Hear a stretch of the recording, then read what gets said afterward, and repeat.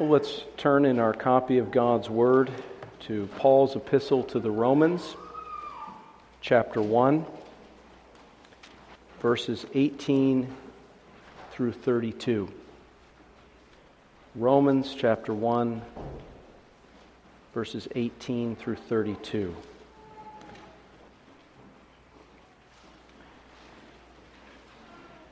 Well, let's pay careful attention now to God's holy word, beginning in verse 18. For the wrath of God is revealed from heaven against all ungodliness and unrighteousness of men, who suppress the truth in unrighteousness. Because what may be known of God is manifest in them, for God has shown it to them.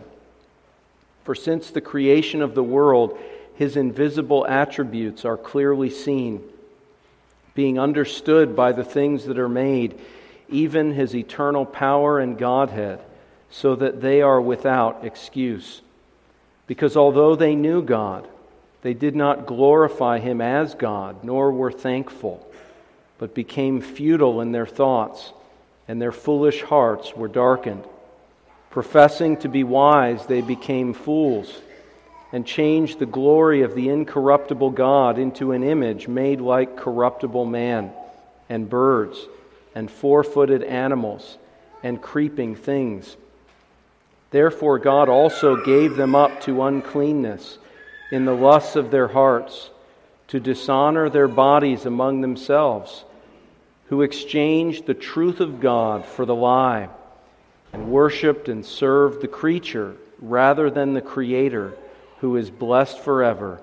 Amen. For this reason God gave them up to vile passions, for even their women exchanged the natural use for what is against nature. Likewise also the men, leaving the natural use of the woman, burned in their lust for one another, men with men committing what is shameful, and receiving in themselves the penalty of their error which was due. And even as they did not like to retain God in their knowledge, God gave them over to a debased mind, to do those things which are not fitting, being filled with all unrighteousness, sexual immorality, wickedness, covetousness, maliciousness, full of envy, murder, strife, deceit, evil-mindedness. They are whisperers, backbiters, haters of God, violent, proud, boasters, inventors of evil things, disobedient to parents, undiscerning, untrustworthy, unloving, unforgiving, unmerciful, who knowing the righteous judgment of God, that those who practice such things are deserving of death, not only do the same, but also approve of those who practice them. May the Lord bless the reading of His Word to us this morning. Amen. Seeking the Lord's help and guidance this morning, let's turn back to Romans chapter 1 as we focus our attention upon the last 4 verses.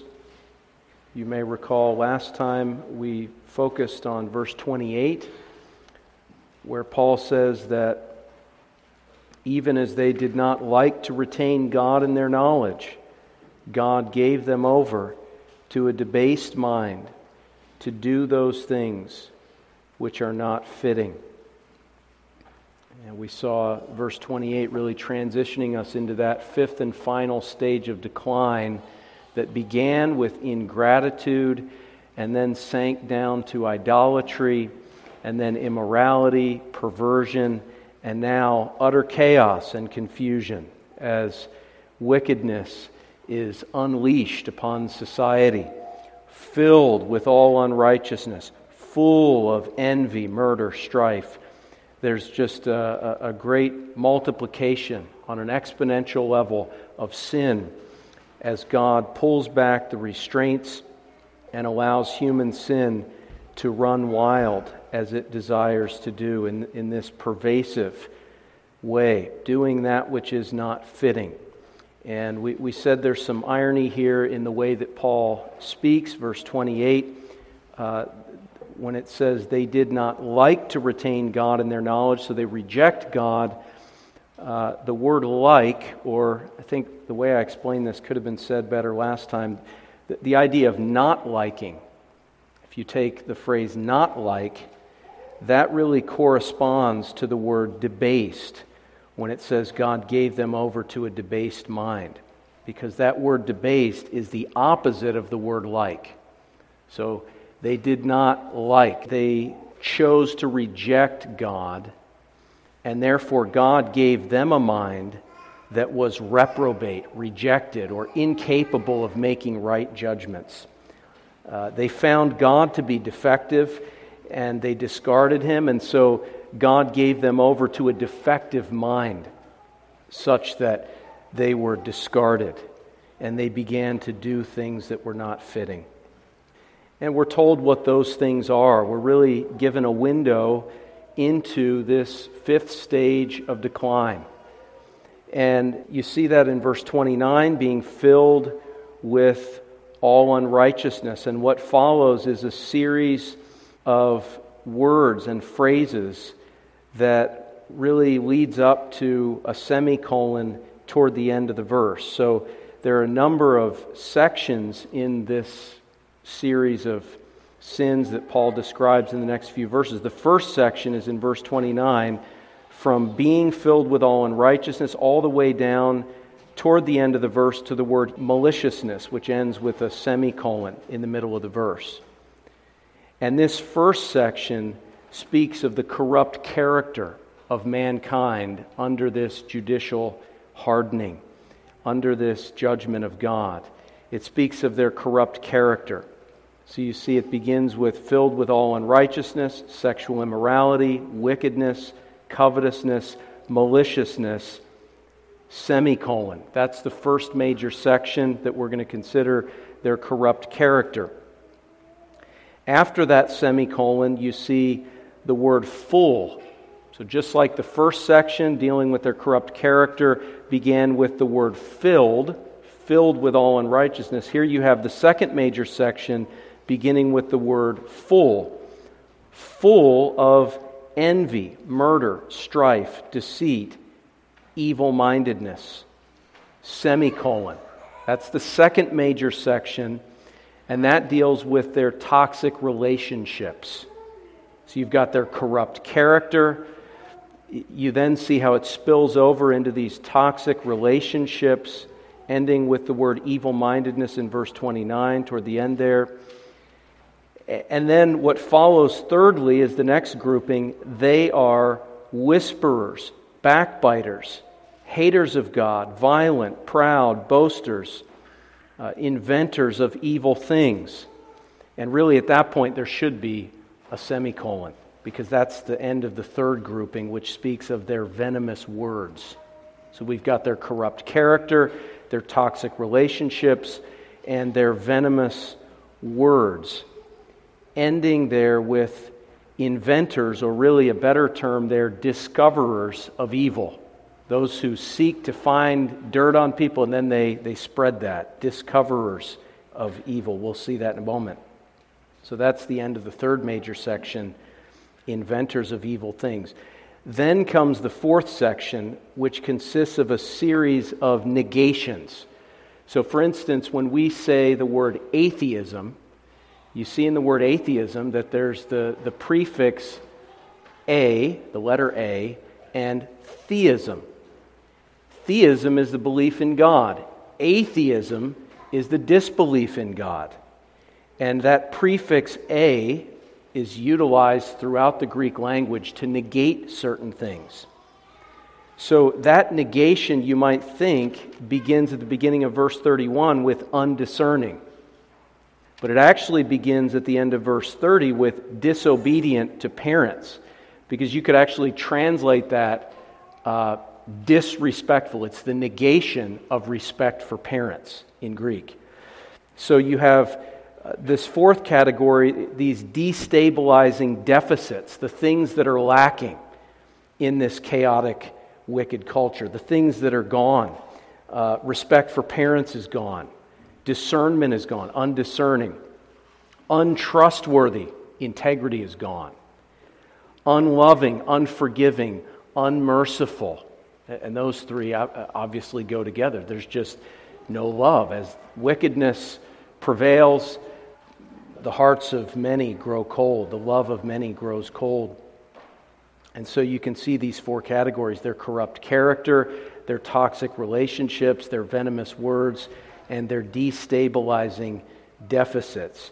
Now we could add a fifth category at the end, verse 32, their inescapable condemnation, because in fact in their conscience, as much as they've been suppressing and disregarding and discarding the truth of God, nevertheless, they know the righteous judgment of God, that those who practice such things are deserving of death. Nevertheless, they do these things, they applaud these things, they approve these things, and they approve people to do these things. But deep down they know, and so there's this inescapable condemnation. Now this morning, God willing, we'll be considering the first two or three of these categories, and then our plan is to consider the remaining portions this evening. So first, we can see their corrupt character. Now again, before I even get into that, let me just say this, that let's remind ourselves of the epistle to the Romans and the context here. In chapters 1 and 2 and into chapter 3, up to verse 20, the Apostle Paul is presenting to us the reality of human sin. He's shown us that his gospel centers upon the righteousness of God through Jesus Christ. That we are all unrighteous. We're all sinners. We need our sin taken away, and we need it replaced with the righteousness of God through faith in the Lord Jesus Christ. That's the gospel of which the Apostle Paul is not ashamed.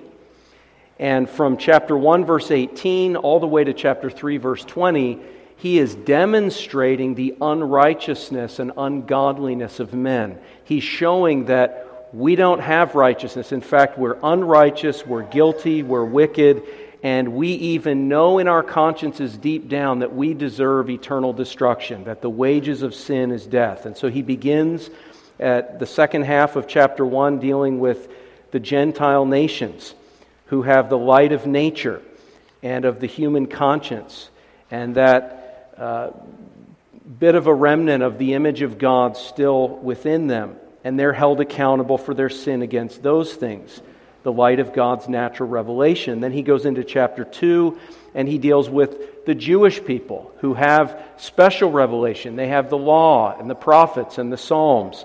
They have the word of truth, and they sin against the light of God's word, and they're found to be unrighteous.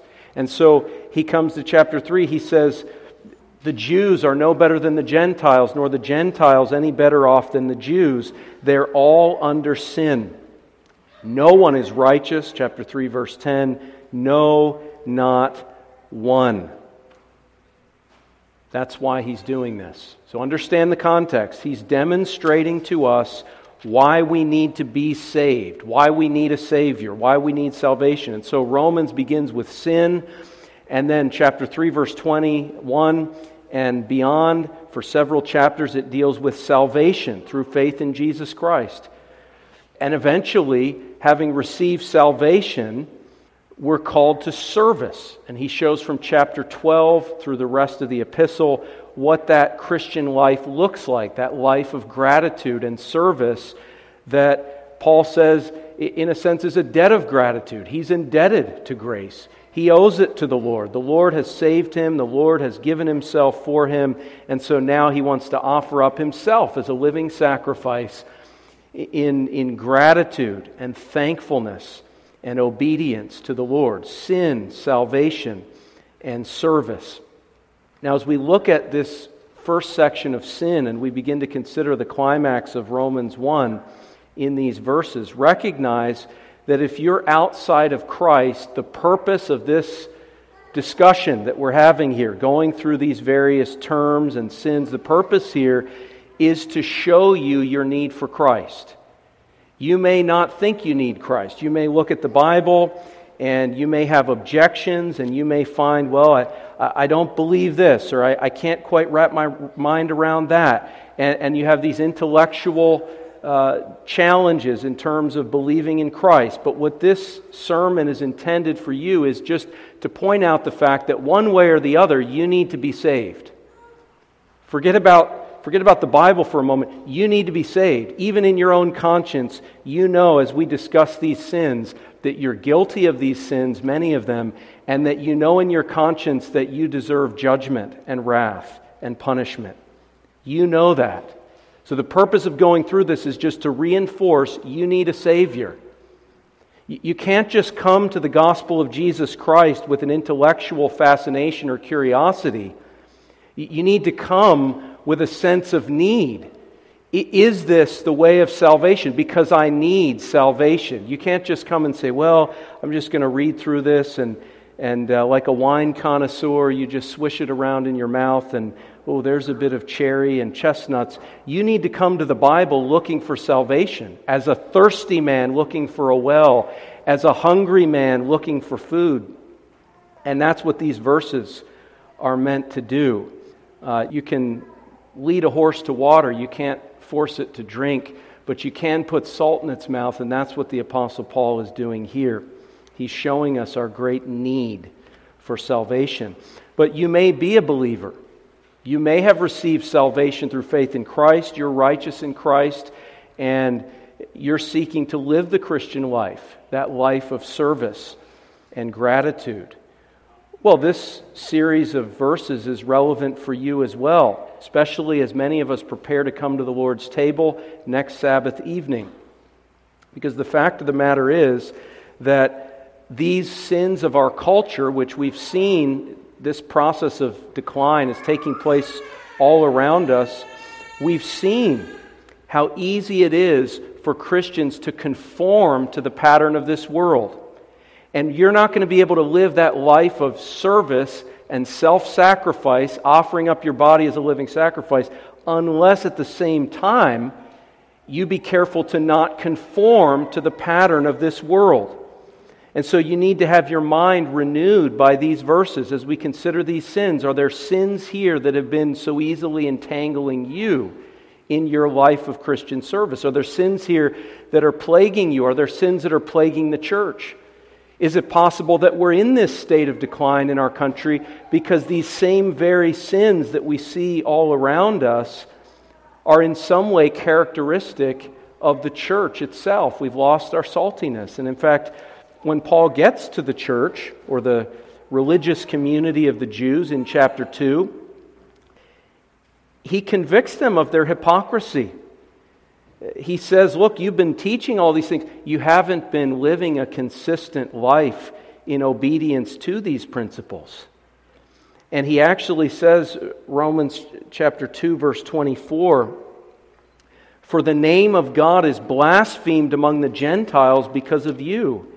So we can't just take Romans 1 as an opportunity to get on our bully pulpit and just bash the culture around us.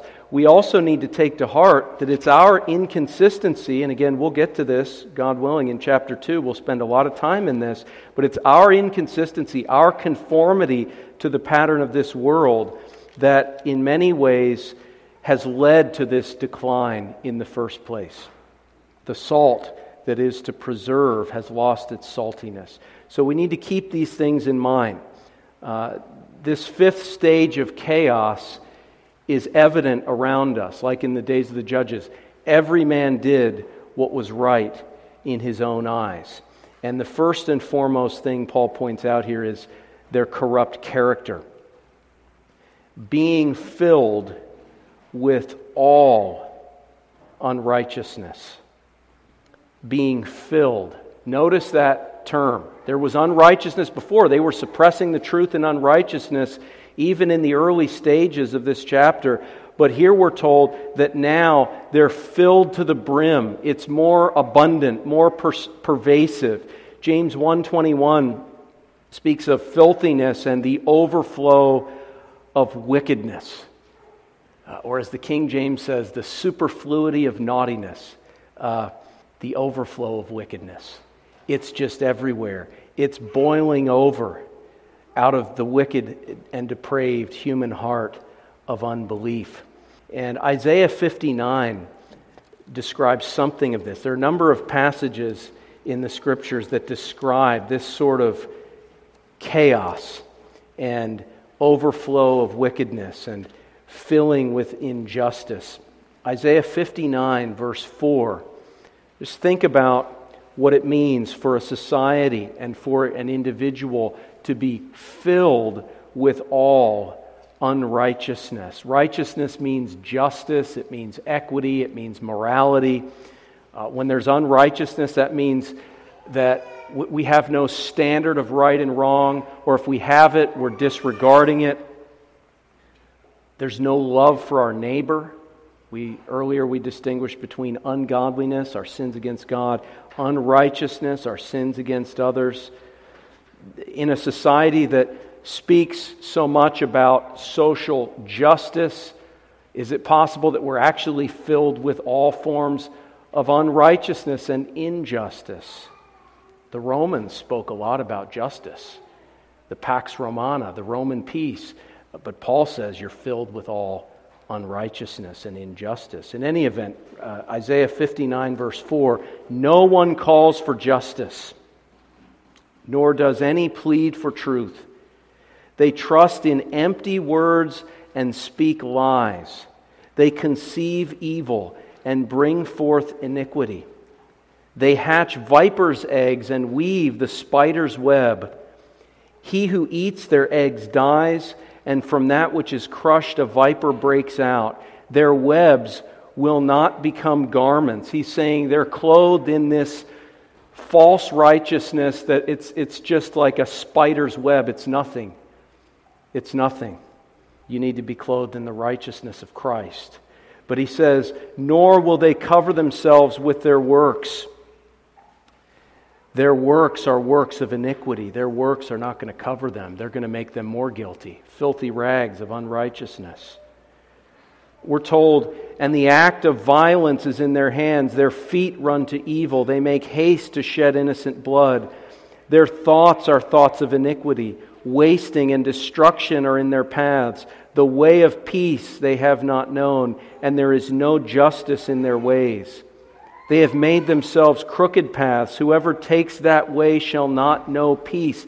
We live in a culture and a society that talks more about love and peace than ever before and experiences less of it than ever before. We're polarized. We're at each other's throats.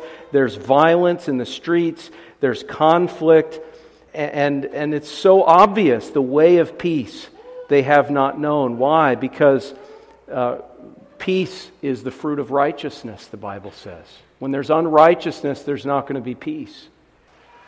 And if there's peace, it's only as the peaceable fruit of righteousness. Therefore, justice is far from them, nor does righteousness overtake us. We look for light, but there is darkness, for brightness, but we walk in blackness. We grope for the wall like the blind. We grope as if we had no eyes. We stumble at noonday as at twilight. We are as dead men in desolate places. He goes on, the end of verse 11, we look for justice, but there is none, for salvation, but it is far from us. People today are looking for salvation. They may not call it that. They're looking for a solution. They're looking for something. What is going to solve this problem in my life or in my family? What's going to solve the problem in our society? These problems that are multiplying daily. The answer, the solution, it's nowhere to be found. We're blind, we're dead, there's no justice, no righteousness. And yet we have this inward desire for a solution, for righteousness, for justice, for peace. Why is that? It was because God has placed eternity in our hearts that we would desire Him, the only source of righteousness and peace. But we're not finding it.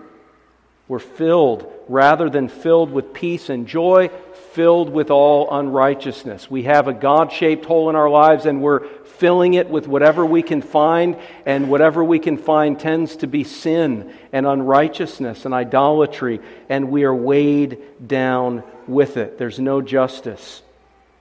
Verse 12, for our transgressions are multiplied before you, our sins testify against us. Our transgressions are with us, and as for our iniquities, we know them. If you're outside of Christ, can you honestly tell me that you don't have sin in your life? That when I was reading the scripture passage earlier in the service, not one of those things convicted you that you're guilty. Isaiah says, listen to your conscience. Your sin is testifying against you. Your transgressions are right there before your eyes. Your iniquities, deep down, you know them. In transgressing and lying against the Lord and departing from our God. What's your relationship with God? Why do you think God made human beings? With a mind and an ability to know Him, with a soul? Why do you think God made you the way you are? With a conscience, a sense of right and wrong? With some type of inclination toward religion and spirituality? Why do you think, even in your fallen condition, why do you think God made you with those things? He made you for Himself, but you have departed from Him. He made you so that you would fill yourself with Him, but you filled yourself instead with all unrighteousness, with sexual immorality, with carnal, fleshly, earthly pleasures and practices. Your God is your belly, and yet you're still not satisfied. You've been given over to wickedness, no limits, no morals, this disregard for God and disregard for others, this spirit of covetousness whereby you greedily seek to gain the whole world, even if it means losing your own soul, and this maliciousness or badness or malignity of heart that causes you to steamroll other people when they get in your way, like a dog that's guarding its bone, and you make a sudden move and it gnashes its teeth at you. You know in your heart that there have been those moments where that sinful godlessness has come out, that unrighteousness that you filled yourself with that has not satisfied you. You've departed from God. In verse 14, justice or righteousness is turned back, and righteousness stands afar off. In yourself right now, you could not be further from righteousness. There's no righteousness in you. And the fact is that you're nowhere near righteousness. It's afar off because you've departed from God. God is your only hope of righteousness. The Bible says, the Lord, our righteousness. That's who God is. That's what God provides through His Son, Jesus Christ. And in departing from God, you've departed from righteousness. That's why, verse 14, righteousness stands afar off. Because in verse 13, you've departed from God. Righteousness is standing afar off. God Himself, Christ Himself, who is your only hope of righteousness, He's standing afar off because you've left Him. You've departed from Him. But the beauty is that though He stands afar off, He's still calling you. He's calling you to Himself. He's pointing you to the work of righteousness that He has accomplished on behalf of all who put their trust in Him. We're told, so truth fails, and he who departs from evil makes himself a prey. Canceled. Canceled. You repent, you depart from evil, you make yourself vulnerable to being canceled. But then the Lord saw it. The Lord our righteousness, He's standing afar off, but He's seeing it, and it displeased Him. Isn't that a beautiful statement there? That when God Himself, in the person of Christ, looks upon sinners who have departed from Him, as He stands afar off, having been ignored, having been despised, having been rejected. He looks at you on your way to hell. He looks at sinners departing, driving 90 miles an hour toward the edge of the cliff. He looks at that and it displeases him. It displeases him.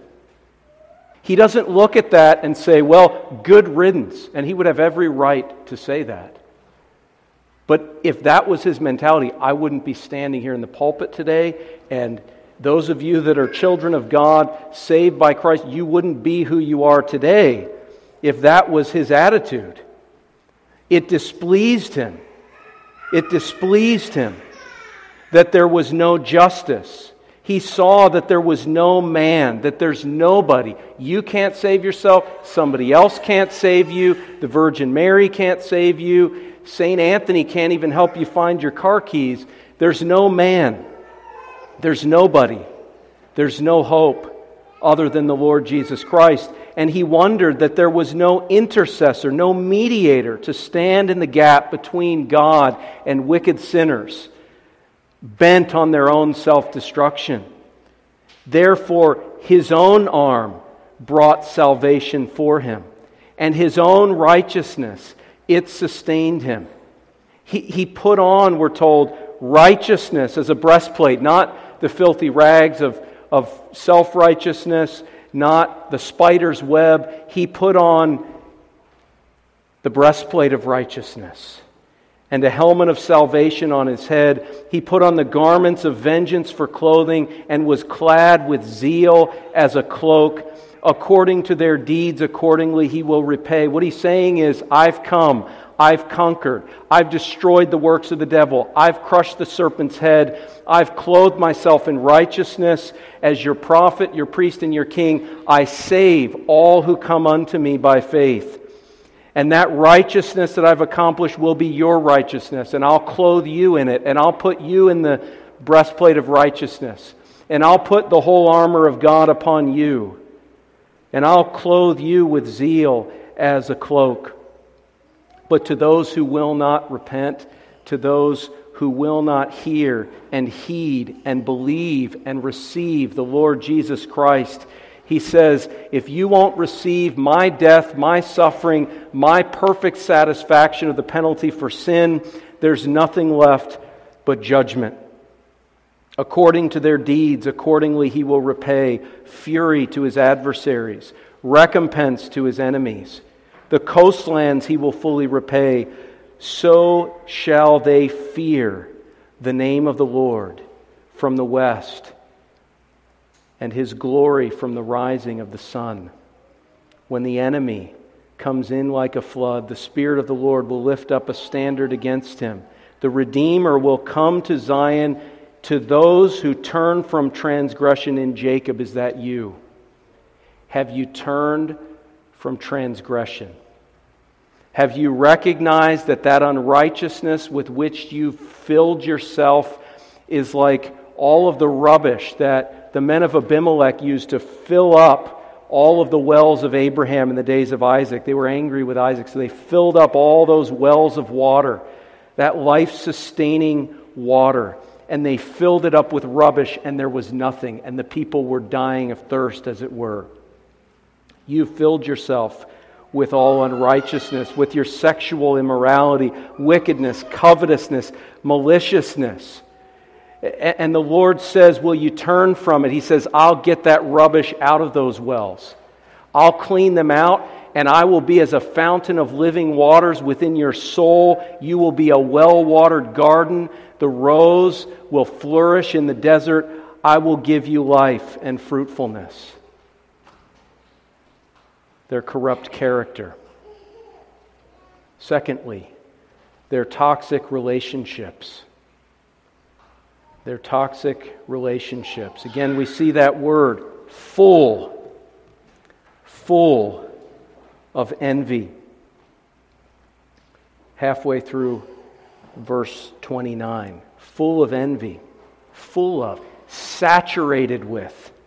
And then it lists 5 different sins: envy, murder, strife, deceit, and evil-mindedness, or could be translated bad manners, or it's really the word bad or evil combined with the word for ethos or ethics. So bad manners, tainted ethics. But these 5 terms refer to the fruit of our evil character by nature in our own relationships. So he begins with envy. You can see how he sort of paved the way with this, because the last sin in the first section was maliciousness, malignity, and that paves the way here to see our sin manifested in our relationships. And by the way, that's important, to understand that our relationships are a gauge of our spirituality, of our morality, of our immorality, of our sin, of our righteousness. Our moral character will manifest itself in relationships. That's why marriage, we just celebrated 17th anniversary yesterday. Marriage is a context in which sin is manifested like never before. As a Christian, when you get married, now you're in such close proximity, the two become one, that there's no way to hide those quirks and sins. There are so many things that when we're isolated, when we're single, when we're an individual level, when we don't have that one flesh proximity and intimacy, these things don't come out, but they come out more than ever in the context of marriage. And that's not a bad thing. That doesn't mean that it's good for man to be alone. What it means is that it's good for those things to come to the surface so that the Spirit of God can sanctify us and we can work together to fight those things. A cord of 3 strands is not easily broken. There's an advantage in fighting the battles of the Christian life with yourself, your spouse, and the Lord working through you. It's not as though we want these things to remain down under the surface. Sometimes it's good for them to come out so they can be addressed prayerfully and spiritually. But corrupt character manifests itself in these toxic relationships. Envy. We talked a lot about this just a couple weeks ago in our other sermon series. Love does not envy. Envy is this bitter spirit of rivalry and competition, where we resent the good that happens to other people because we think that they don't deserve that. I deserve that, or they've sinned against me, and now they're experiencing some pleasure or privilege that I don't have, and so I want them to be brought down a few notches, and maybe I take that into my own hands, maybe I don't, but I mourn at their joy, and I rejoice when bad things happen in their life. Envy, resentment, it's really grounded in this self-seeking. And just to remind us a little bit, there was a verse that we leaned on a couple weeks ago, James chapter 3, verse 14. But if you have bitter envy and self-seeking in your hearts, do not boast and lie against the truth. Verse 16, for where envy and self-seeking exist, confusion and every evil thing are there.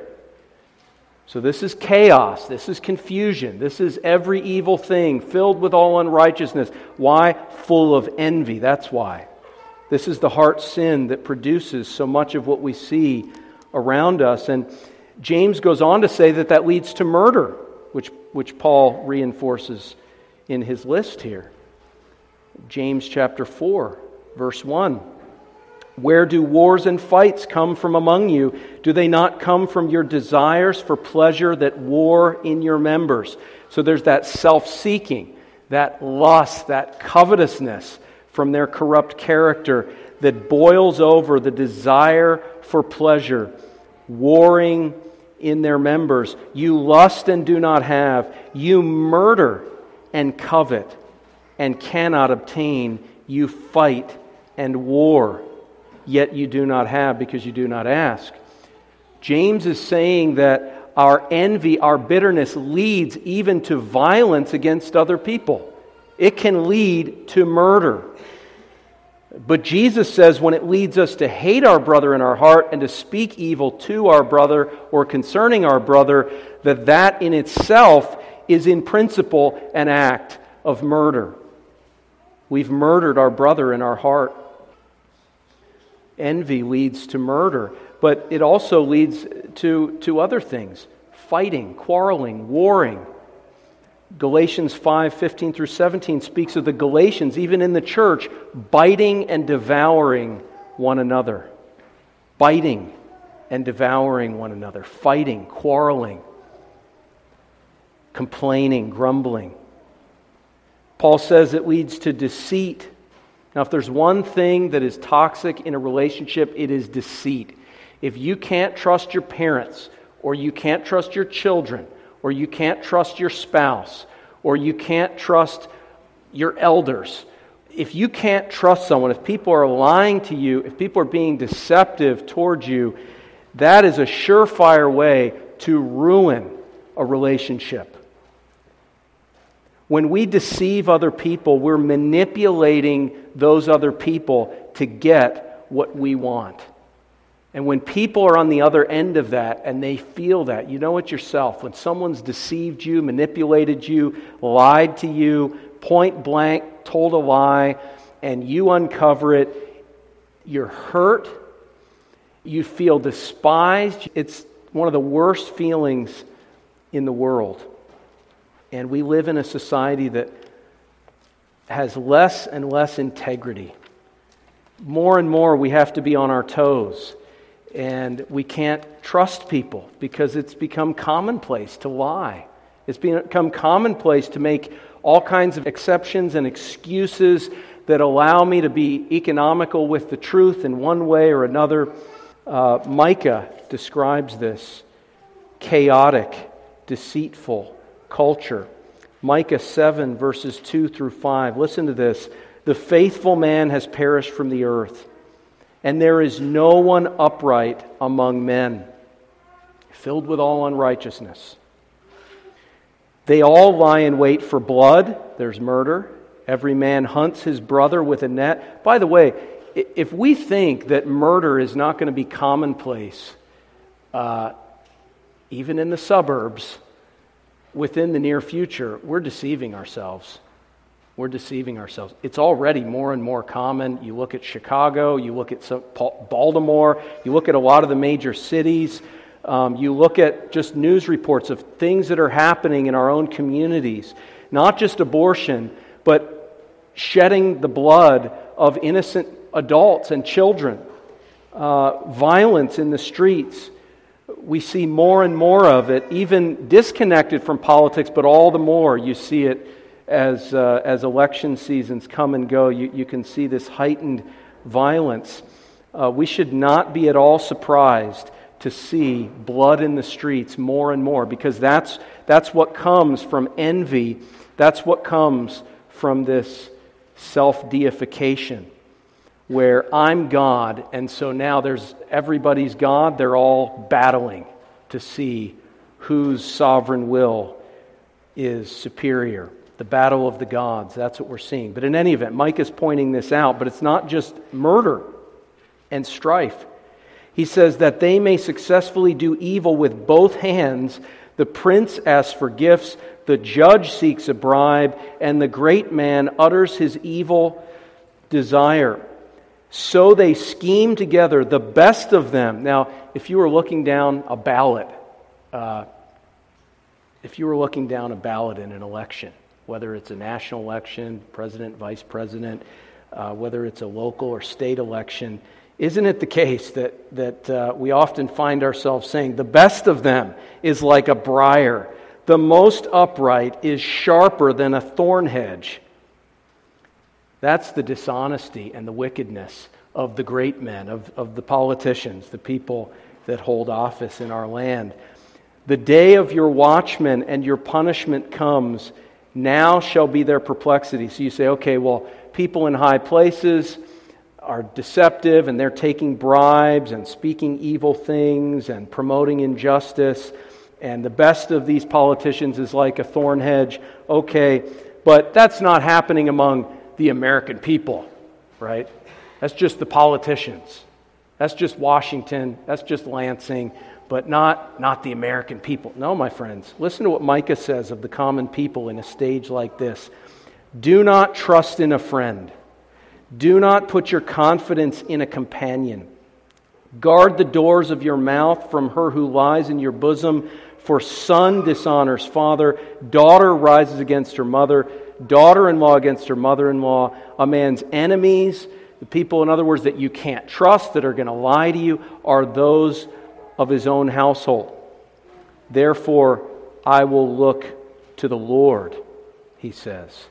I will wait for the God of my salvation. Envy, murder, strife, deceit, manifesting these bad manners, evil-mindedness.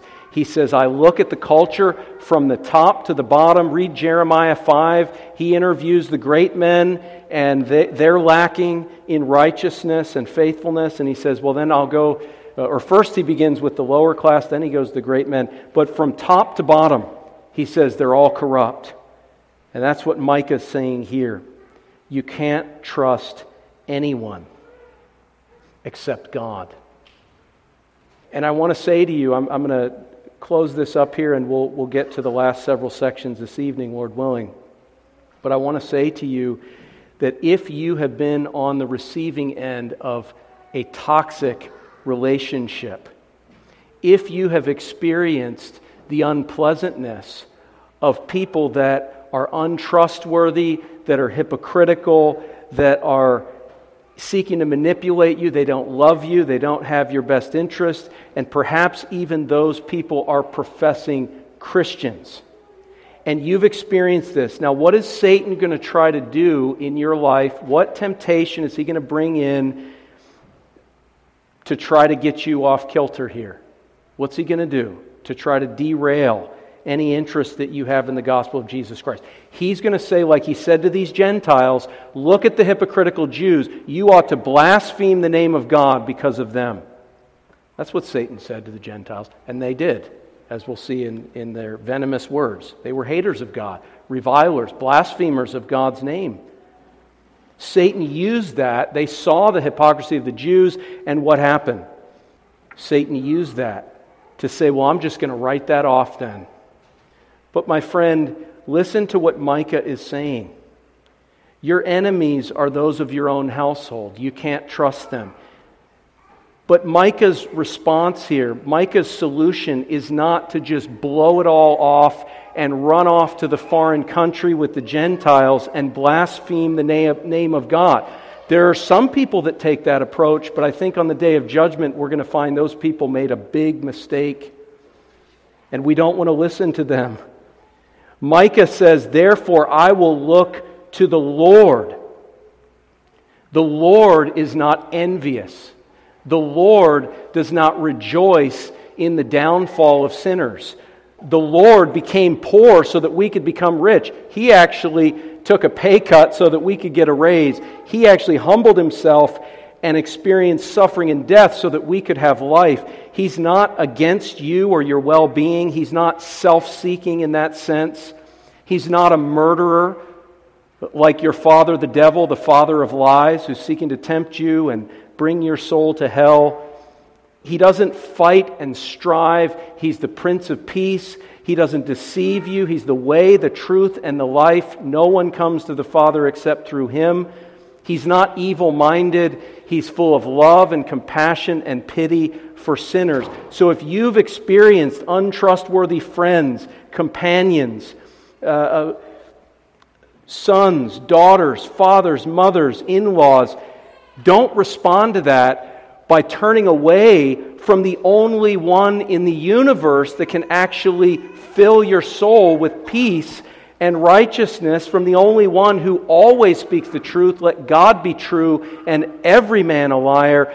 Turn to the Lord. Look to the Lord. Wait for the God of your salvation. He will hear you. Call upon the name of the Lord, and you shall be saved. How can you sleep at night?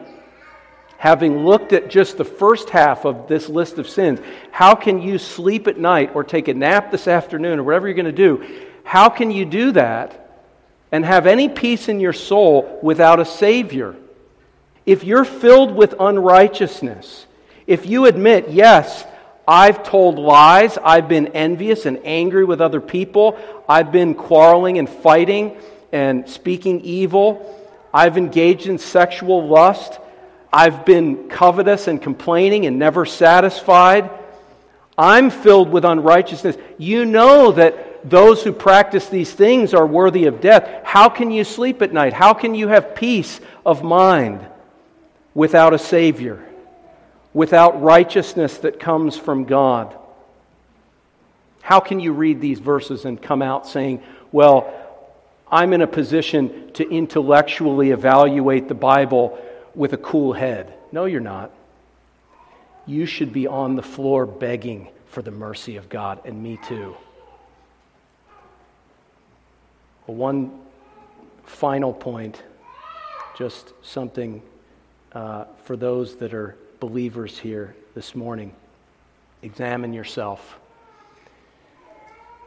Examine yourself. I'm not saying examine yourself to see if you're a Christian. There's a place for that. That's important at times. But in this case, examine your life against the sins that the Apostle Paul sets forth in these verses.